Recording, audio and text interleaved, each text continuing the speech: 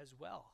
I'm eager to be back because we are really excited for this time of year. In just over a week, we will hit our 2-year anniversary of being a church, being a campus here, and it's really wonderful. We're excited. We're celebrating that because a lot has happened over these 2 years. We're getting to a place where we're reaching some stability. We're in some patterns. We're discovering what this area is like, what they need. We're becoming more and more financially stable. Yes, we're still supported by the other two campuses, but due to your generosity, we're becoming more of a self-sufficient church, which is a wonderful benchmark, and it shows that there's longevity to this campus that's possible. And so all kinds of things to be really excited about. And yet, when we look out into this area, this place where God has put us, in your lives as well,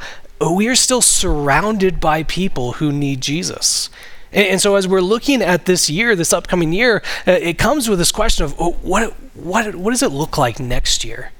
This time next year, after we have spent a year of doing that, of building Christ-centered communities of people fully devoted to loving God and loving others. A year of all of us, myself, the staff here, the volunteers, every person who comes and has been shaped by Jesus, all of us asking, how might God use me to bring people who are far off from him near to him? How might God use me where he has placed me to make this good news go out to all people? And it's something that we're looking forward to as we are surrounded by people who need Jesus. And we have this focus, this desire to have people come to Jesus because of our commitment to the Bible. We will never change from these things. We want people to come and follow Jesus, and we will always be committed to the Bible. If you are new to Calvary, well, first off, welcome. Second off, we are people who are shaped by what God has said in his word. We want to spend our time seeing what is it that God said in the past, and what does God continue to say and speak to us today through his word. And we tend to do that here at Calvary by going through a book of the Bible together. So before Advent, before Christmas, we got about halfway through the book of Luke. And want to remind us, whether we were part of that series or not, we could all probably use a refresher after a month and a half of not being in the book of what is going on in the book of Luke. Well, it's this work that was done by Luke to show all that he has learned, all that he has discovered about Jesus. And he writes to this man, Theophilus, and writes to all of us these many years later to do a few things. He writes so that we can know this Jesus. At the very beginning of the book of Luke, he's saying that he does all of this so that we can have certainty in the things that we have been taught about Jesus. He writes so that we can know. He writes so that we can grow, that we can follow Jesus' example. In chapter 2, verse 52, that Jesus grew in wisdom and stature in favor of God and man. So this book of Luke is done so that we too can grow in a really similar way. But it's also written so that we could tell others about Jesus. This comes from the Christmas story. These angels appear to the shepherd and they say the significance of what Jesus being born is. And this is Luke 2:10. And it says, the angel said to them, "Fear not, for behold, I bring you good news of great joy that will be for all the people." And it's from those words that we take our title for this series. But it's from those words as well that we see what is the significance of Jesus coming. That his birth, his life, his death on our behalf, well, that is good news of great joy. This is the most incredible thing that we can hear. And with good news, it's something that's uncontainable. It's like many kids, or maybe even you as an adult, on Christmas. We are eager to rush and tell people of the incredible things that we have received. Good news is uncontainable, let alone, sorry for the poor grammar, but the goodest of good news, that Jesus has come, that salvation is possible. That's uncontainable. And it's not just reserved for some few, some of the elites in society. It's not, you have to be good enough to receive this good. No. It's for all people. We want all people to know this good news because it's meant for all people. And what's beautiful about our reintroduction back into the book of Luke is that our chapter today, Luke 15, is entirely focused on that truth. Good news that's for all people. And so please turn with me to Luke chapter 15 if you have a Bible or a phone or something else to read it. If you don't have a Bible, we have some on the back table for you to use, even keep if you would like. It's important that we spend our time in God's Word together. And there's a few reasons for that. One, it's worshipful when we continue to read together. Two, I want to be held accountable to only be saying the things that this says. But three, it's the reminder that God speaks through his word, not just to some guy on a stage, but to every single person who opens and reads from it. So we want to be reading from God's word together. So we are in Luke chapter 15. Now, having just said that we're in it and it's important to be reading together, I'm trying to cover an entire chapter today. So please forgive me for not rereading what Shelley has masterfully read for us already. But it starts with this complaint in verse 2 about Jesus. And there's been a variety of complaints that people have had about Jesus at this time. Now, this one is about the people who are coming to him. And we read about them in verse 1. It says that the tax collectors and sinners are drawing near to receive him. That these people who are considered the lowest of the low in society, despicable, doing just horrible things in life, that they were the ones who were coming to Jesus. But they're also the ones who are most desperate for good news. And then we see this complaint come in verse 2 that the Pharisees and the scribes, the religious leaders at the time, they saw these people coming to Jesus and they said, how can he be around them? He receives sinners, he eats with them. That a man of his stature, who he's supposed to be, he should never be around people like this.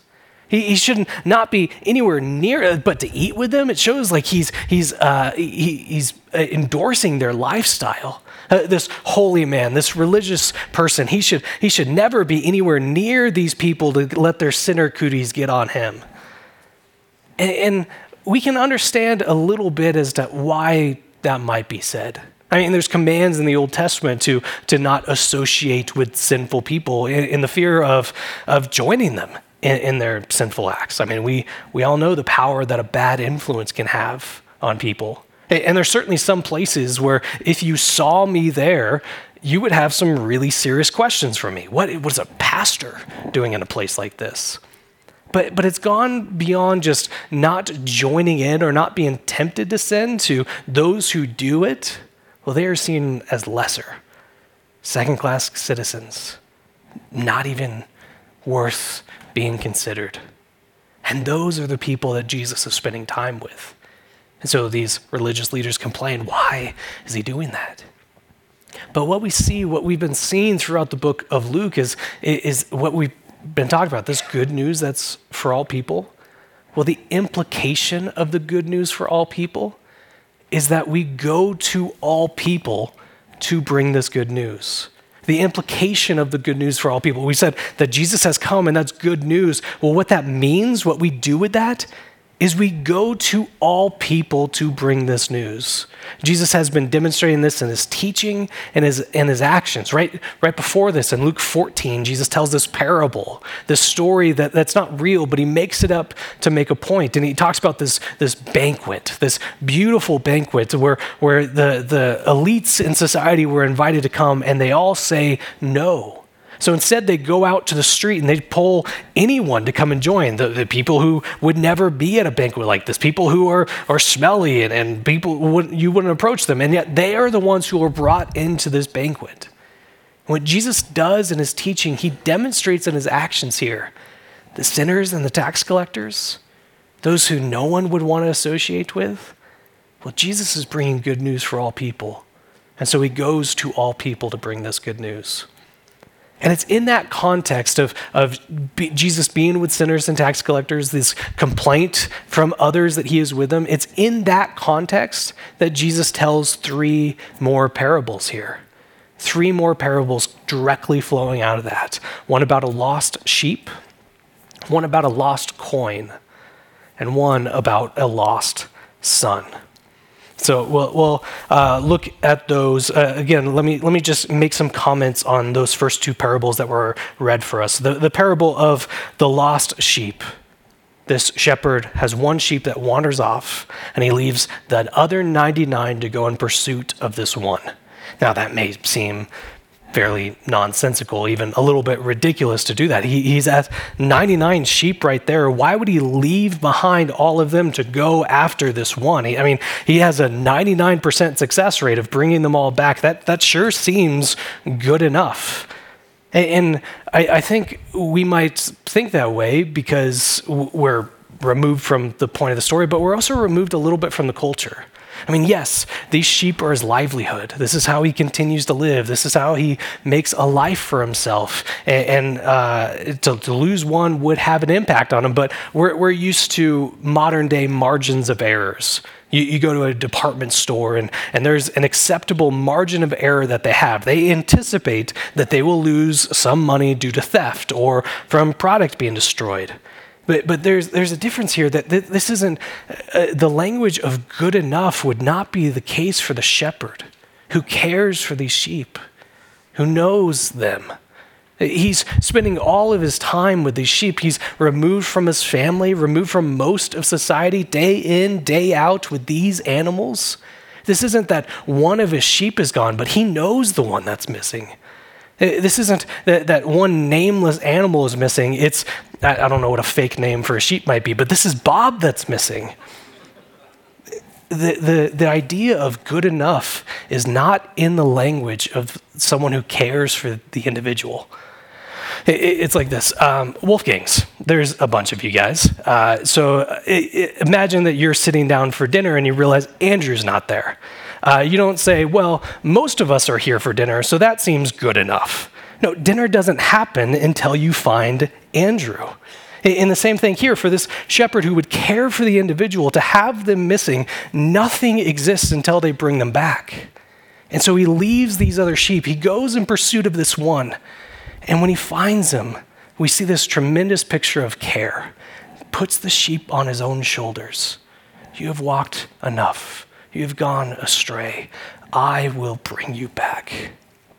And when he returns, he's so excited that he has found his missing sheep that he throws this party. Now that may seem fairly nonsensical and a little bit ridiculous. Throwing a party, this huge feast, because you just found one sheep? But this gets to the point of what Jesus is talking about with it. Look again at Luke 15:7. It says this, it says, just so I tell you, Jesus speaking to those religious leaders who grumbled that he was spending time with tax collectors and sinners, I tell you, there will be more joy in heaven over one sinner who repents than over 99 righteous persons who need no repentance. So Jesus tells this parable, this story to demonstrate what it is that he's doing, that there are people who are lost, who have wandered away from God, who are living a way that is so disastrous and dangerous for them. And he has come like a shepherd going after his missing sheep with all the care and love, searching high and low, bringing them, pursuing them, drawing near to them who have wandered off. Why is Jesus spending time with sinners and tax collectors? Well, he's saying that this is the point here. He's telling this parable to show that it is the delight of heaven. It's God's joy to see a person Even one like a sinner or a tax collector, especially one who is desperately in need of good news, to see that person, someone who was lost, someone who was far from God, and see them brought near. The point of this, Jesus is answering those who are questioning him. Why are you spending time with these people? And he says in this parable, essentially, well, the lost of Israel are finding salvation. Heaven is rejoicing over this. Won't you enter this joy? You religious leaders who are looking to be holy, looking to have Israel be saved, isn't this what you ought to be celebrating? That these people that you would call sinners, they're coming to see and receive salvation. They're drawing near to God. This is the time for celebration, not grumbling. Won't you enter this joy? He tells a similar parable of the lost coin. And he talks about this woman who has these 10 silver coins. Each of them represents about a day's wage at the time, but she loses one of them. And she does whatever she can to find her missing coin. This isn't like a kid who says, oh, I've lost this thing. Well, did you look for it? Yes, I looked. Well, where did you look? I looked everywhere. It's missing. It's just gone now. And so you go and look and you find it in like the second place that you look. It turns out everywhere to them just meant the one place they saw it last, and it wasn't there, so it must just be gone. That's not what this woman does. I mean, you read the description of her. It's so short, and yet you can almost see the desperation. She's doing whatever she can to find it. She's lighting the lamp. She's sweeping out the corners. Like this idea of her searching diligently, getting down on hands and knees. Nothing is left unturned, searching everywhere until she finds this coin. And when she does find it, she does the same thing as the shepherd. She throws a party for her friends and neighbor. Now, it might seem a little bit weird to us to throw a party after finding something. I lost an AirPod once, and I was really bummed about it. I didn't know how I was going to find this thing. And when I did, I responded with texting Emily, found it. Just those 2 words, and that was it. But this woman throws this party on finding it. Again, it gets to the point. They're rejoicing. There's joy before the angels of God over one sinner who repents. So what is Jesus doing? Why is he spending time with tax collectors and sinners? Well, because it's the delight of heaven. It's God's joy to see someone, a person who was far from him, being brought near. Someone who is lost, being found. The point that Jesus is saying in this parable, why is he spending time with them? Well, look, the lengths of the search have paid off. Something valuable has been found. Someone has been restored here. Even the angels are cheering. Won't you enter this joy? Why are you grumbling? Won't you enter this joy? And then we get to the third and perhaps the most famous of the 3 parables, that of the lost in quotation marks, the lost son, that we know a little bit better by the name, the parable of the prodigal son. This one I will have us read, and I'll be reading it, and I'll take some pauses here and there to make some comments just to help with our reading. But please be reading with me, Luke 15, starting in verse 11. And then this is Jesus said, there was a man who had 2 sons. And the younger of them said to his father, Father, give me my share of property that is coming to me. And he divided his property between them. This is an appalling demand. Give me my share of the property, my inheritance, that what's coming to me after you die. Well, I want it now. And as the younger son, he would have been worth about a third of his father's value. This is property values, everything he owns, any livestock, all that he had, a third of that would have gone to this younger son. And so to accommodate this, I was going to say request, but it's a demand. To accommodate this demand, the father would have had to sell off property, would have had to sell off thing that he owned just to give the son what he's asking. That's going to damage things for the family. It's going to limit their ability to make income in the future. It's going to make them in a lower place in the society, let alone the shame of this demand.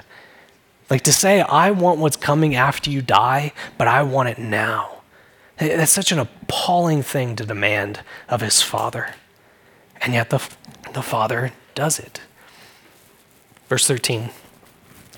Not many days later, the younger son gathered all he had, this new wealth that he just secured, and he took a journey into a far country. And there he squandered his property on reckless living. So what would have taken the father years, maybe even generations to amass, the son blows through it in no time at all. It says that he spends all of this on reckless living, and this is where we get the title of the parable, prodigal, meaning that to be wastefully extravagant or recklessly spending of things. This son just blows through all of this money as fast as he can. Verse 30 later on tells us that one of the things that he's spending this money on is prostitutes, but we don't know what else he's spending it on, just using it in the worst possible way. The shame that he brought on his family, well, now he's sullying their name even more. Verse 14. And when he had spent everything, a severe famine arose in that country, and he began to be in need. And so he went and hired himself out to one of the citizens of that country, who sent him into his fields to feed pigs. And he was longing to be fed with the pods that the pigs ate, and no one gave him anything. So after he's lost everything, he has no money left whatsoever, things take a turn even for the worse. A famine hits the land. I mean, already he's penniless, and now resources are scarce. People are less willing to help others in a famine. They need to make sure they have enough for them and their families, let alone the price of items. Already he has $0 to buy anything with, and things just got even more expensive. And so desperate, he hires himself out to someone from this area. We know he's in a faraway land, and this would have been significant to the Jewish religious leaders that he's speaking to.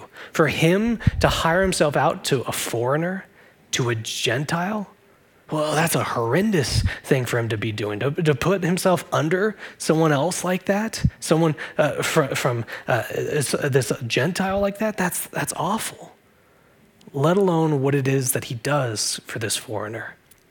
He works with pigs. Pigs are called unclean in the Old Testament, that you're not supposed to be around them, and now he's working with them. This would have been appalling to the religious leaders that he would be doing this. There was writing at the time. This is a direct quote from someone at the time around the time of Jesus. Says, "Cursed is the man who raises pigs." Cursed. What we see in this is just how far this son has fallen. He's cut himself off from his family. He blew through all of this money. He's had to hire himself out to a Gentile, and he's working with pigs. But even that's not enough. He's still not satisfied. He's still longing. He's looking at what the pigs are eating, and he wishes he was on their level as well.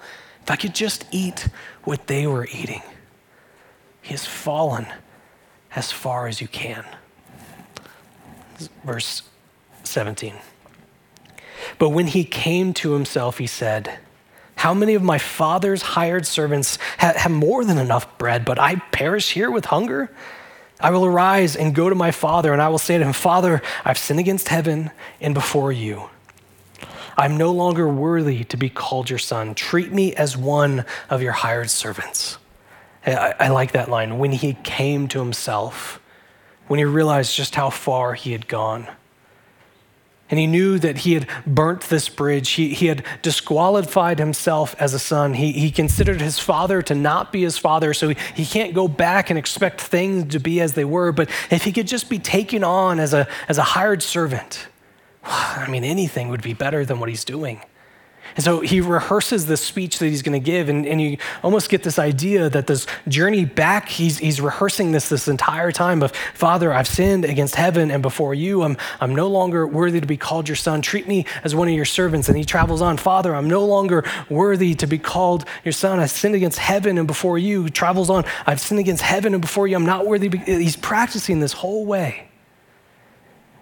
And then he arrives home. This is verse 20. And he arose and came to his father.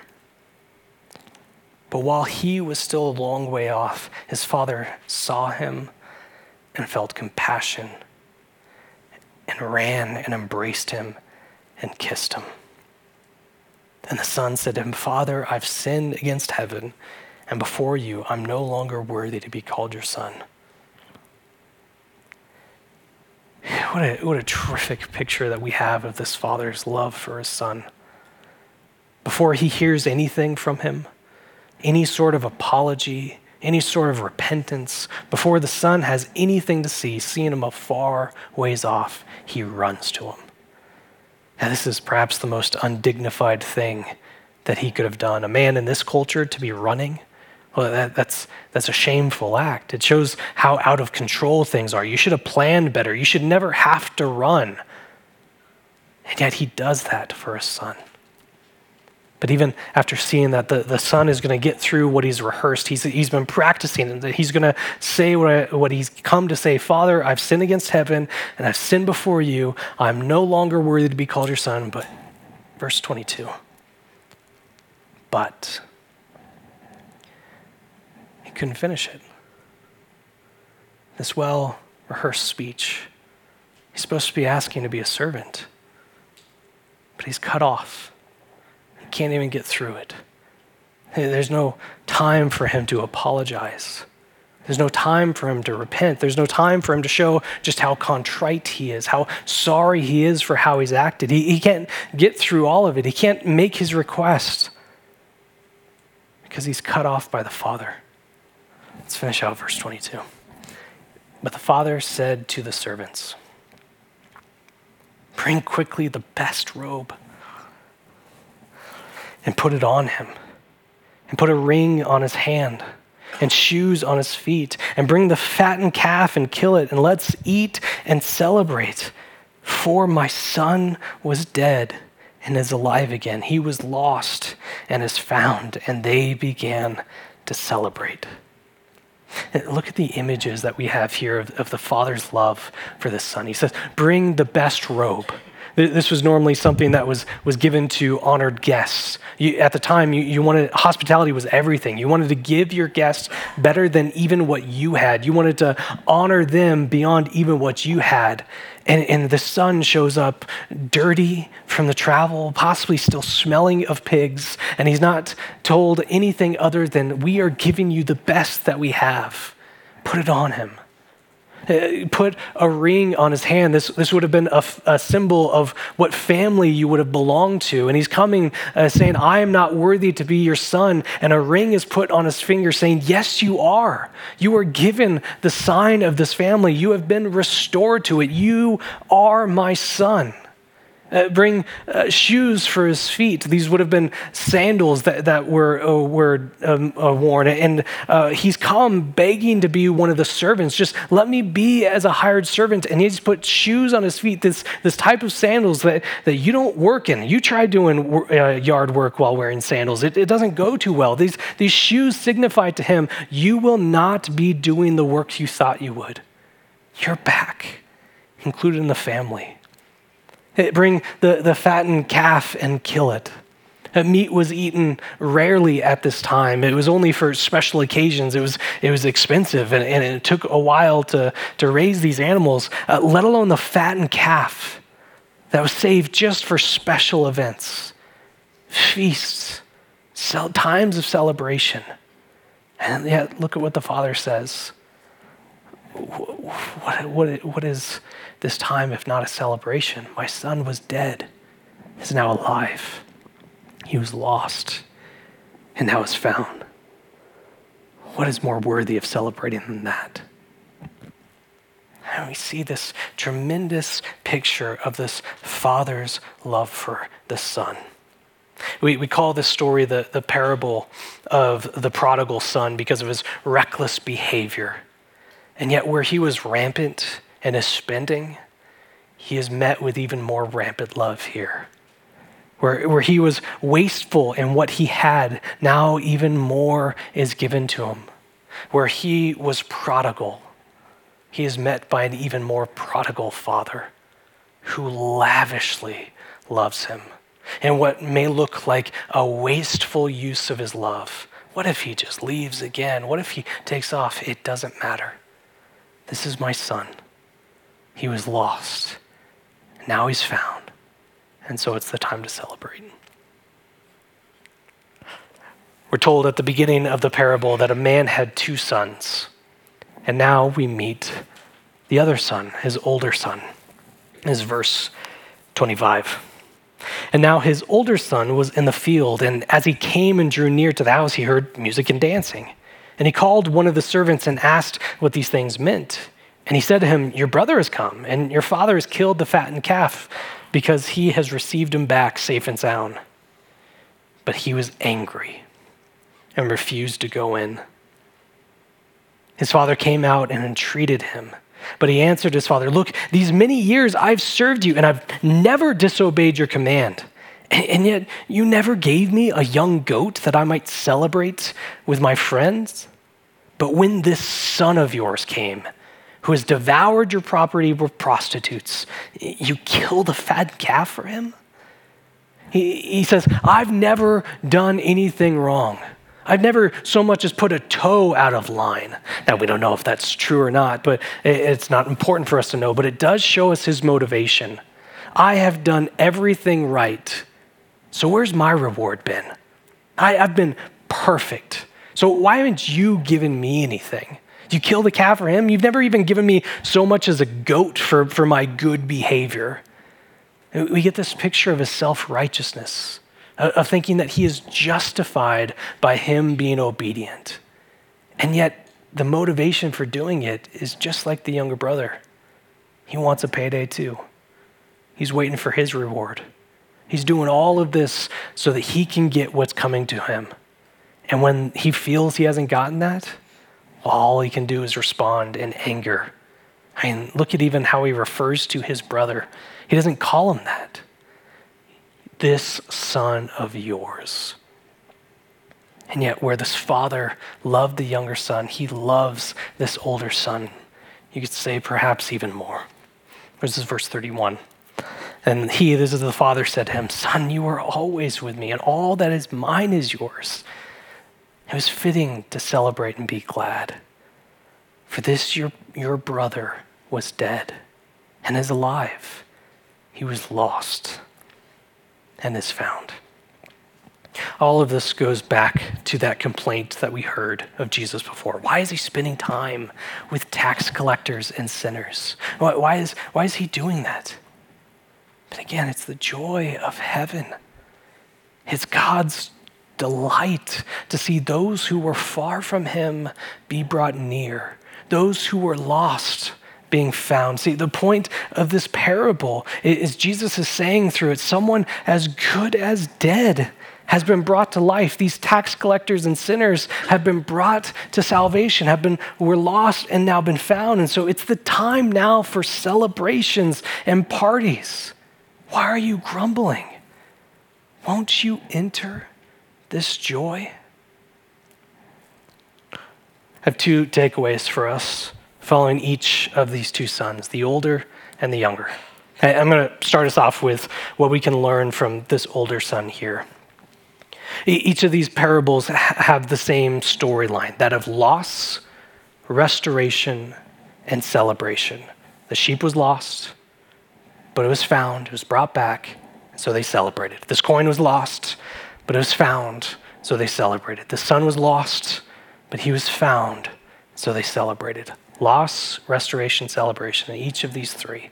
And that's the storyline of all of our lives who know Jesus. that we too were lost. We were far off, that we were like the tax collectors and the sinners. We were away. We were astray like sheep. We were lost like coins. We were far off like this prodigal son. And yet the shepherd pursues. Yet like the woman we have been who finds the coin, we have been found by this God. We have seen the Father run to us. We who were lost have been restored. And so we celebrate because of that. And it's our delight, it's our joy to see that storyline be true in the lives of others as well. That there are people in our lives, there are people that we will come across that are lost, that are far off, that are living in a way that doesn't reflect the God who has given them life. And we want them to be restored. That is something that's the most worthy of celebrating. It's something that I was reminded of during the break. Emily and I went to her dad's church for their New Year's service, and they held baptisms as part of the service. And it doesn't help that I'm a sucker for baptisms anyways. I think it's one of the most beautiful things that we can do because we celebrate the storyline. Someone was lost. They've been restored. And so we celebrate. And so I'm there absolutely loving it. I'm seeing sisters get baptized together. I see whole family units getting baptized. It's wonderful. Just eating it up. Every moment of it is beautiful. And then we get to the last baptism. And it's this middle school or early high school girl. I didn't get her age. But she goes up and she wants to read this letter that she wrote. And she's reading in that really rapid way that happens when someone's nervous or when they're really emotional and just trying to get through it without breaking it down. I may demonstrate it for you in a little bit.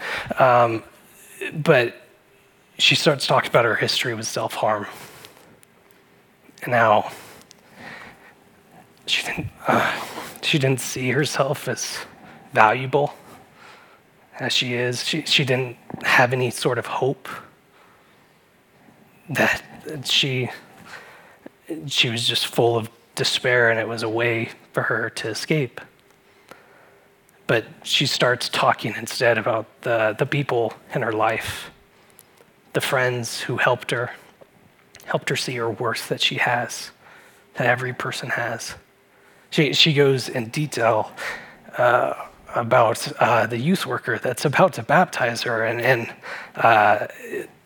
describes her as the most generous person in the whole world, and how much she would spend time with her, always willing to talk and help her see her worth. And she's going in all this detail of the people in her life that have been a huge help for her, that she's standing there in that moment because of these people. I mean, how do you have a dry eye in that moment? How do you not hurt your hands when she comes out of the water because you're clapping so hard? I mean, certainly we could say it's not so much a traditional baptism. We tend to talk more about what has Jesus done to transform us. But who would criticize her for not talking enough about God? Who would pull her aside and say, you can talk about the people in your life later. This isn't the time. That's not what baptism. Who would critique in that moment? Why? Because someone was lost, and they have been restored.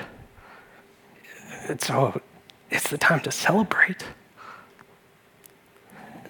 Friends, this ought to be our greatest joy in life, to see this lived out in people's lives. Someone was lost, they have been restored, and so we celebrate. And that's what we want to be. I said it in the beginning, we want to be focused on that there are people around us that need Jesus, that they too are far off, and God might be working in us to bring them near. And that ought to be the greatest joy of our life, not so that more people get in this building, but we join in what heaven is doing in that moment, which is celebration, joyous, raucous celebration. It ought to be our greatest joy to see this storyline lived out in people's lives. And yet, we have this picture of this older son. Someone was lost. They've been restored. There's celebration going. And yet he stays out in the field, grumbling. This shouldn't be this way. And yet look at the picture of this father's love for him. We went in detail of all the images of the father's love for the younger son, but look at this picture that he has for him. His son is off in the field.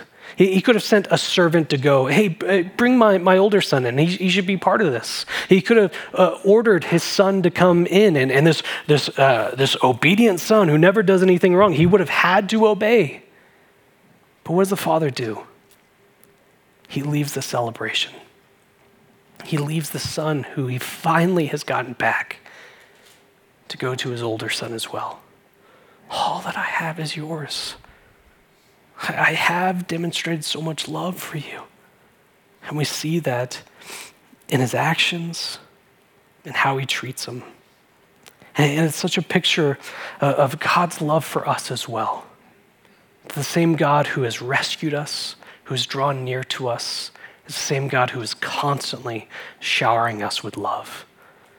And so we cannot be in a spot like this older brother who might look at other people and look down on them for how they look or how they act or how they think or how they vote or how they speak or whatever it might be, to look down on disregard for anyone else because, oh, well, they should be more like us. Or look how far off they are. Man, how great is it that I'm not in their place? That cannot be our language. Those words cannot be in our vocabulary. Instead, it ought to be, what we ought to be doing is joining in with what Jesus is doing. We who have been shaped by him, we who once were the younger brother, we who once were far off and having been rescued by this Jesus, we ought to be committed to what he was committed to.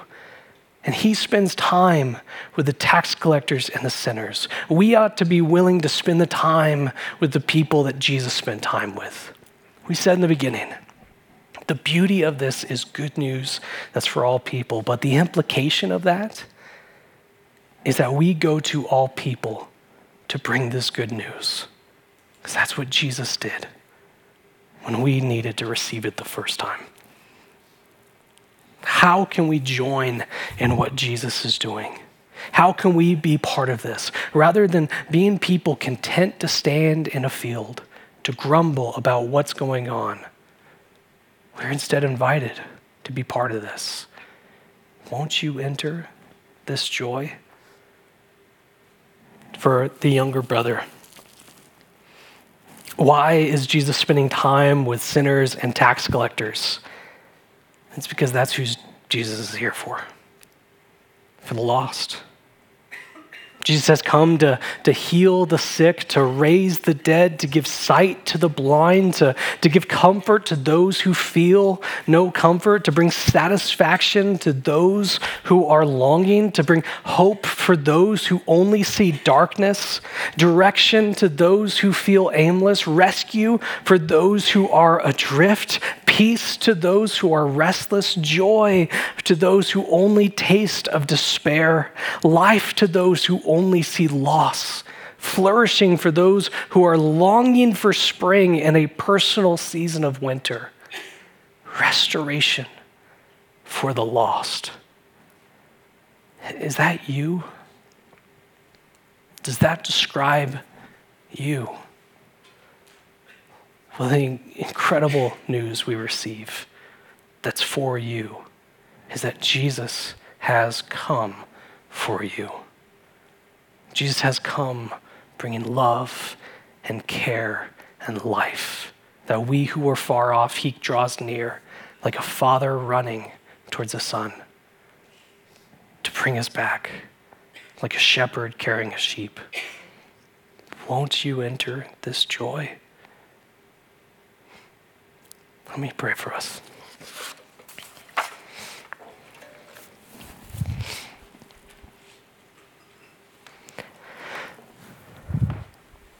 Father, we are so grateful that you have put us in the places that we are. You've given us this church. You've given us the lives that we've had, the people that are an encouragement to us, the people in our life that are far from you. And Father, we pray in this year that you might use us, all of us who are shaped by you, not just for the staff, but yes, for the staff too. Not just for me, but yes, for me too. But all of us who have seen this good news. How might you use us to bring others who are far from you near? Let that be what we are committed to. Let that be what our focus is, because it is the greatest joy of our lives that we have gone through the storyline. We were lost, we've been restored, and so we celebrate. And we want to see that in the lives of others as well. Let us be willing, let us be open to seeing how we might be part of that storyline in others, how we might see you accomplish that in the lives of others. People who are lost, being restored, and we want to be part of that celebration.